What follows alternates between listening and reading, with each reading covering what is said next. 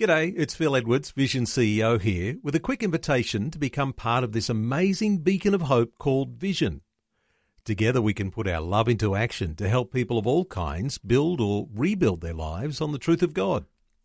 Please consider the part you can play during our upcoming Visionathon appeal, remembering that it's your support that makes Vision possible, including this podcast. Audio on demand from Vision Christian Media. The whole point of this parable, these parables together, is to convince you of how desperate God is to constantly search for you. There's nothing more valuable to God than you.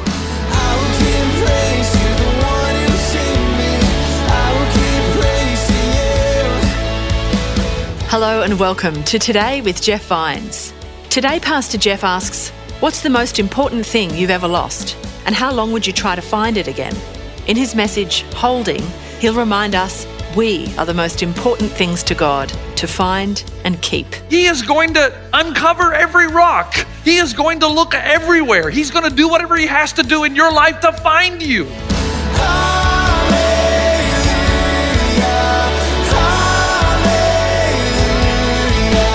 This is Today with Jeff Vines. Good morning, everybody. All right, here we go. Luke chapter 15. Luke 15, verse 11. And while you're turning, two questions for you, okay? First question is this. What's the most important thing you've ever lost? Okay, other than your mind. What is the most important thing you've ever lost? Think about it just for a moment. Just take some time. What is it? There's an article on the internet, which you know is always true. The top 10 things that people fear losing the most. Number one, your life. Now that makes sense, doesn't it? If you lost your life, of course, if you did, how would you know? Number two, your mind. And I think of the poster written by the young mother, I lost my mind, I'm pretty sure the kids took it, yeah. Or the person who said, out of all the things that I've lost, I miss my mind the most. And right now I have a lot of friends that seem like they've lost their mind. I can tell by their political comments, but that's another story. A child, number three, a child. A child, that'd be tough. I've been reading Elizabeth Smart's book called My Story. If you know her story, she was abducted from her own bedroom in her own home in 2002, and then the story from there is horrific. But losing a child, I can't imagine what that would be like. I actually lost Delaney once in the grocery store, my son. And when I found him, or when he found me, can't remember who found who, but I remember the look on his face. He didn't actually say anything, but he communicated still. It was like, you must be the worst dad on the planet. Number four, your wallet. Interesting. Your life, your mind, a child, and then your wallet's close number four. We love our money in America, don't we? Number five, your dog. Now, I don't know if you know this, but dogs do not like to be lost. They do not like to be lost. Now, I notice in here that there's no mention of cats. Because cats are never lost. They're not, you're the one that's lost. They're never lost. And I believe in blessed subtractions sometimes. That's another story as well. Number six, a winning lottery ticket. How bad would it be to know that you've won the lottery, you've won 20 million bucks, but you can't find the ticket, you lost it? You think there'd be a fight between the husband and wife over where the ticket and who had it last? I think so. And how long would you look for the ticket? You'd still be looking, wouldn't you? So your life, your mind, a child, your wallet, a dog, a winning lottery ticket. Number seven, a family member. And my response to that is it depends on which one. Joan Rivers said, I told my mother-in-law that my house is her house, and she said, get off my property. Number eight, your driver's license. I remember a cartoon where a police officer was demanding a driver's license from a young teenager driver, and the teenager responded by saying, how could I give you my license? You took it from me a year ago. And so, driver's license. Number nine, a computer hard drive. I remember a cartoon in Christianity Today about 20 years ago, and it stayed in my mind. It was a pastor who was in a straitjacket, and the caption read, I deleted accidentally all my sermons. Now, that may not be funny to you, but to me, hey, that's real. I can't imagine deleting 30 years of sermons and research. And number 10, the thing they feared the most losing, your cell phone. Your cell phone. For me, that would be a major catastrophe because I have one of those CCV jackets with all my credit cards, driver's license, and everything. So if I were to lose my phone, I'd lose me, basically. So just for a moment, what is the most valuable thing that you've ever lost? Now, here's the second question. Isn't it true that the effort that you spend looking for it is directly proportionate to the value of that which is lost? So if you lose $5, you may spend 5 minutes, but if you lose $500, you may spend 5 hours, and if you lose $5,000, you may spend 5 days. The value of what has been lost will determine the intensity with which you search for it, correct? That's pretty simple. Matter of fact, when we were in India, we were traveling, speaking. Then we got back to the hotel in New Delhi, ready to fly out to Los Angeles. And we realized that our flight didn't leave that day, that it left 3 a.m. the next morning. So we had 24 hours. And so I thought, wow, I got 24 hours to do whatever I want. Robin, my wife, chose to go down to the markets. And I'm not talking about the shopping malls. She likes to go to the local market, man. She likes to go and haggle for things. That's just her. She grew up in Africa. That's Robin. But I got this idea. Do they play golf in India? And I found out they do. And I had a translating friend of mine call the New Delhi Golf Club, and I went and I played with rented clubs, New Delhi Golf Club. It was the longest, tightest golf course I've ever played in my entire life. And here's what I noticed, that when you play, you have 2 caddies. One caddy carries your bag, and another one goes out to find a ball in case you hit it into the woods. The reason being is because in India, golf balls are so expensive. Here over at Glendora, if I lose a ball, I'll look 5 minutes, pull another one out of the bag and go on. But they're valuable. So you actually hire somebody to make sure you don't lose a golf ball. It's cheaper to pay him for 4 hours work than to lose 1 golf ball. If you've ever lost a credit card, a debit card, or if you've lost something as valuable as a child, a relationship, the intensity with which you search is always in direct proportion to its value. Now, when you come to Luke 15, we're in the context of the prodigal son, but that's in the context of the lost coin, the lost sheep, and now the lost son. And the whole point of this parable, these parables together, is to convince you of how desperate God is to constantly search for you, to find you, that there's nothing more valuable to God than you, and that he is going to uncover every rock. He is going to look everywhere. He's going to do whatever he has to do in your life to find you. And so the entire thing about Christianity is that there's a relationship between you and God, that you know that he exists, that he speaks to you, that you learn to listen to his voice, and it changes everything. Ravi Zacharias says it like this. He says, our destiny is in a relationship to a person, not a pilgrimage to a place. Our purpose is in communion with the living God, not in union with an impersonal idea or nameless higher power. Such categorization is intellectual cowardice.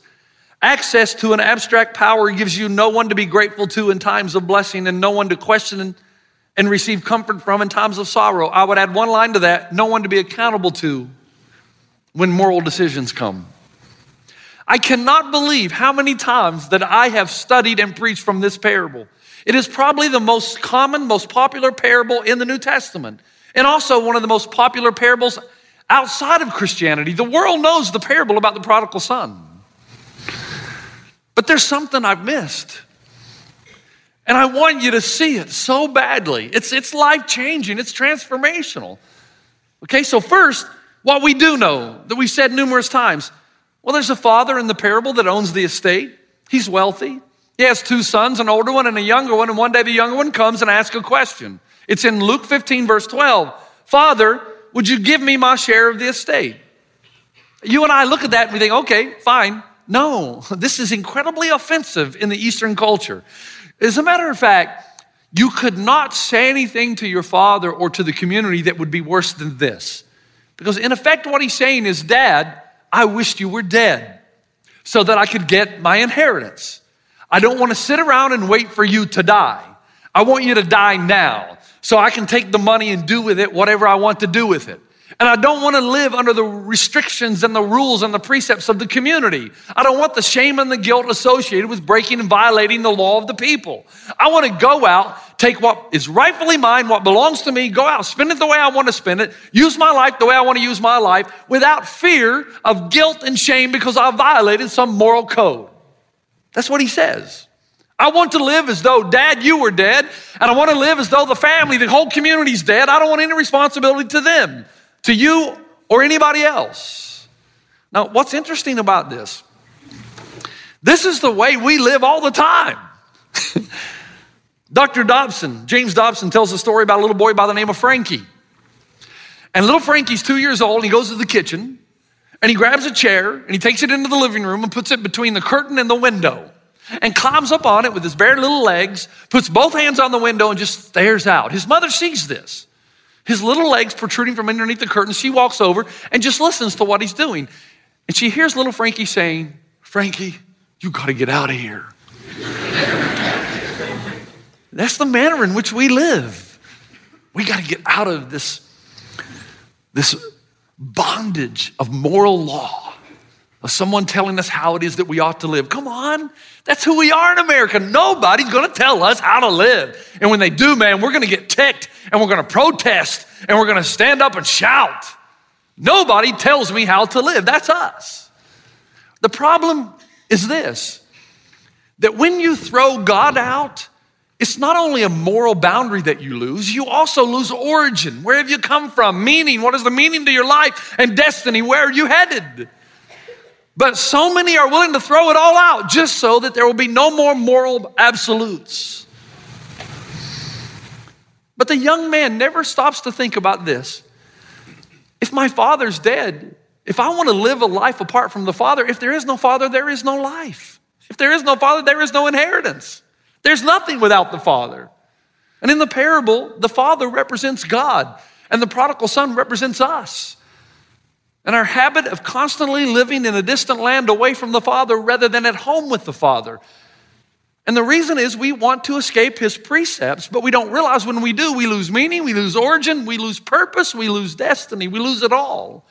And the son never stops to think that the Father may give the precepts motivated out of love. How many of you would say that I was a bad father if I told my son Delaney to not do cocaine? If I said, "Delaney, I know that you may be tempted. I know that there may be peer pressure, but you've got to bring those feelings under subjection to what you know to be true, that cocaine will kill you eventually." Now, would I be a bad father or a good father? It is possible to be a good father and still draw boundaries and precepts. The son never asked the question of the father. Maybe the father gives me these boundaries for my protection, not to be the big bad cosmic boss, but because he loves me. The Creator knows his universe and how it best works and how we best work within it. Let me say it again. The Creator knows his universe and how it best works and how we best work within it. So the prodigal son comes to the father and he says what? "I want to live as though you're not real, you don't exist, and though the community's not important." The shocker of the story, as Jesus told it to the people in his day, would have been the father's response. The father doesn't berate or beat or banish the son. He doesn't give him a speech on how he should respect the community and his own father. He simply goes and takes what the son would inherit and gives it to him freely and says, "Okay, go on your way." That would have been a shock to Jesus' audience. This is Today with Jeff Vines, and we're hearing from Pastor Jeff about holding on to and pursuing what is important, using the parable of the prodigal son as illustration. Let's continue now. Please stay with me. This is so important. So important. The reason this parable doesn't have the punch that it should have is because we're coming at it from a Western mindset. The Western mind is very individualistic. The questions we ask is, how is this thing or this person going to help me? That is our ultimate question. How is the church going to help me? What is God going to do for me? What are these people going to do for me? That's very Western. It's individualistic. In the East, the mind is totally different. It's, how can I be used to enhance the community, the bigger picture? What is my role in the bigger scheme of things? So much so that when the son comes to the father and says, "Give me my inheritance," what he's basically saying is this: I don't care about the community. I only care about myself. The passion of the first century was to do whatever it would take in your community to expand your territory and land.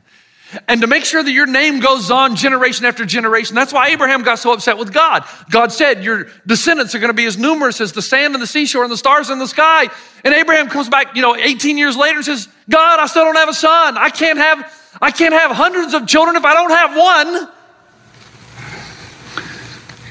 Having a child is everything, and having children is everything, because the more sons and daughters you have, the more you can expand your land and your territory, and your name will continue. Now, let's be honest, guys. How many of you stay awake at night wondering if your name will continue forever? I mean, how many of you are walking the halls at 3 a.m. thinking, man, I wonder if the name Vines is going to be all over the world in 3 generations from now? Most of us don't think in those terms. We're just worried about making it to the end of our lives. Maybe our children, but not our grandchildren.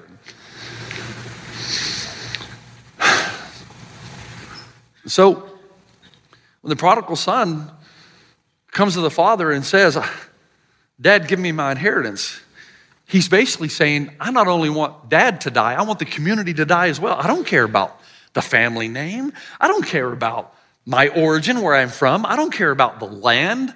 I don't care about that our community will exist and go on and go on. I don't care about my place in this community, my meaning or purpose in my life. I don't care about my future, the destiny. I only care about right now, and I definitely don't care about these moral precepts. I just want to go and live my life. Now, when a son did that to a community, it was called shaming the community.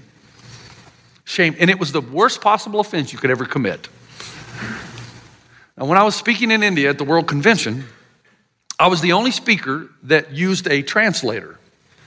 And at first I thought, why do I have to speak with a translator? No one else did. Is it my southern accent? But Dr. Law said, no, it's not your southern accent. It's because you're speaking the closing session. So there were people from 39 different countries represented.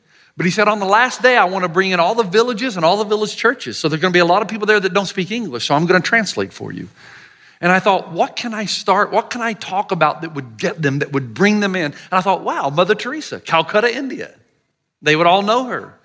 And I told the story of when Mother Teresa spoke at Harvard graduation in 1994 and chose as her topic abstinence, that sex should be reserved for marriage. Can you imagine this old white Albanian woman talking to these Harvard graduates about not having sex until they're married? And you know what they did? If you know the story, they booed her.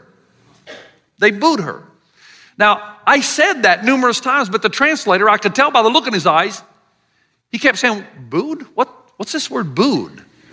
And I say, boo. And he jumped back. And I said, no, not boo. Booed. You booed her. He looked at me in shock and said, do you mean shamed her? And I said, yes. He goes, do you want me to tell them that? I said, yes. Okay. And over the crowd, the thought that someone shamed Mother Teresa. Now, if you know the rest of that, shame, by the way, it just means to dishonor someone or to treat them as if they have no value. And they were shocked that anybody would treat Mother Teresa that way. But if you know the rest of the story, some of the children who had been rescued from the streets of Calcutta by Mother Teresa were now living in the Boston area and heard that Mother Teresa was coming to town. They hid behind the columns. And when the students started to boo her, they thought the speech was over, so they ran on stage too early. And she got down on one knee and they began to hug her and love her, and the tears began to flow, at which point the Harvard graduates started to give her a standing ovation. They changed just like that. There's a great sermon there. People aren't really going to care what's in your mind until they see what's in your heart. This would have been a shock to Jesus' listeners. I can't emphasize this enough. The son comes and basically says, I'm shaming you, Father, and the community. And when that happened, the community would have engaged in what was known in that culture as kazaza. They would have taken the son, it's not only the father with the elder son and with all the people in the community would have taken him to the gate and performed this ritual called kazaza. Now, before I tell you what that is, let's talk again about what you know. The rest of the story, what happens? He goes out, he squanders the wealth, right? He ends up feeding the pigs, which is quite tough for a Jewish boy. He ends up longing for the food of the pigs, the pig pods. And when Jesus is telling the story, I can tell you that his audience would have been so happy. Yeah, who's disgraced now? Yeah, who's shamed now? You're in there with the pigs, boy. You're eating pig pods. I think they'd make up a little song. Eat the pig pods. Eat the pig pods. Yeah, eat the pig pods. I can see that happening. They're happy. Justice has been done. You shamed us. Now who's ashamed? But Jesus tells the story, and they don't see it coming. But verse 17, the Bible tells us that the young man somewhere along the line came to his senses and started talking to himself and said, wow, my father's servants have it better than I do. And then he starts to rehearse a speech in his mind. I know, I'll go back and I'll say to my father, I have sinned against heaven. Notice he says heaven.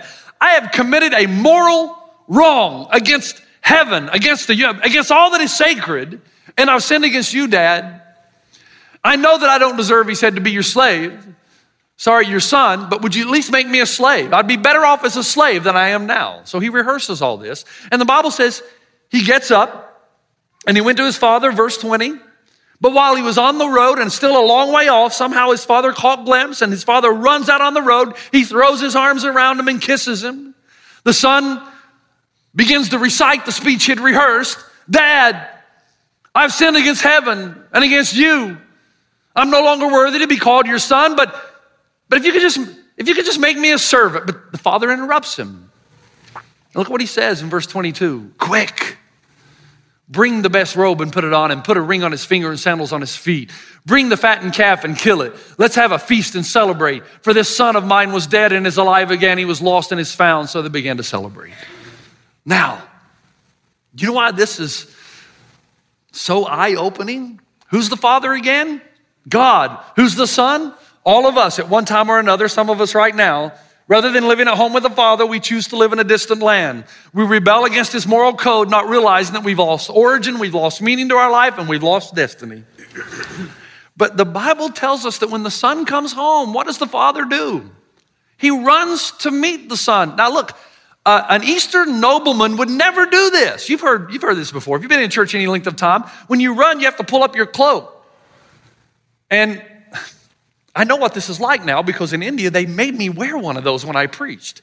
This is the short version. This is as far as I could go. But they made me wear it. It's like a dress. And now I understand why women, it's tough to wear a dress, isn't it? I mean, you've got to be aware at all times of wind, of all kinds of stuff. And so when you wore this kind of attire and you started to run, you had to pick your dress up.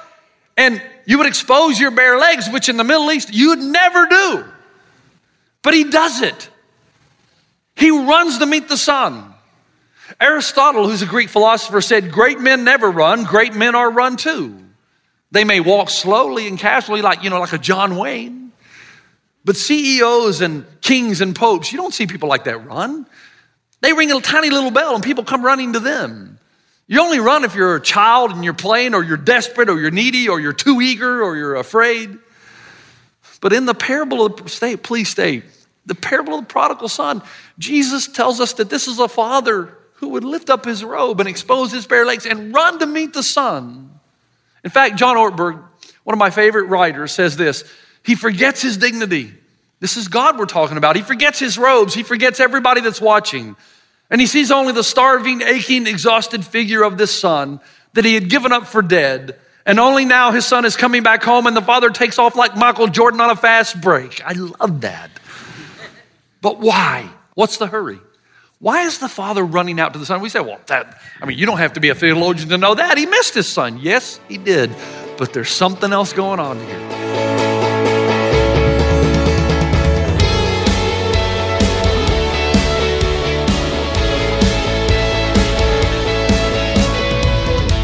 This is Today with Jeff Vines. That's all we have time for today. Next time, we'll hear the rest of this message about holding on to that which is important and valuable. And they would go out by the gate and wait for him to be coming down the road. And as soon as they saw him, and as soon as he arrived at the gate, they would smash their clay jars again and say, remember, kazaza, you are disintegrated to us. There is no relationship between you and us. Leave this place. And he would not be welcome back.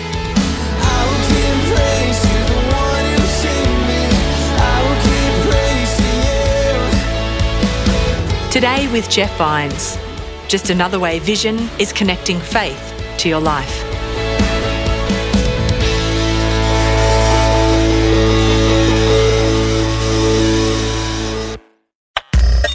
Thanks for taking time to listen to this audio on demand from Vision Christian Media. To find out more about us, go to vision.org.au.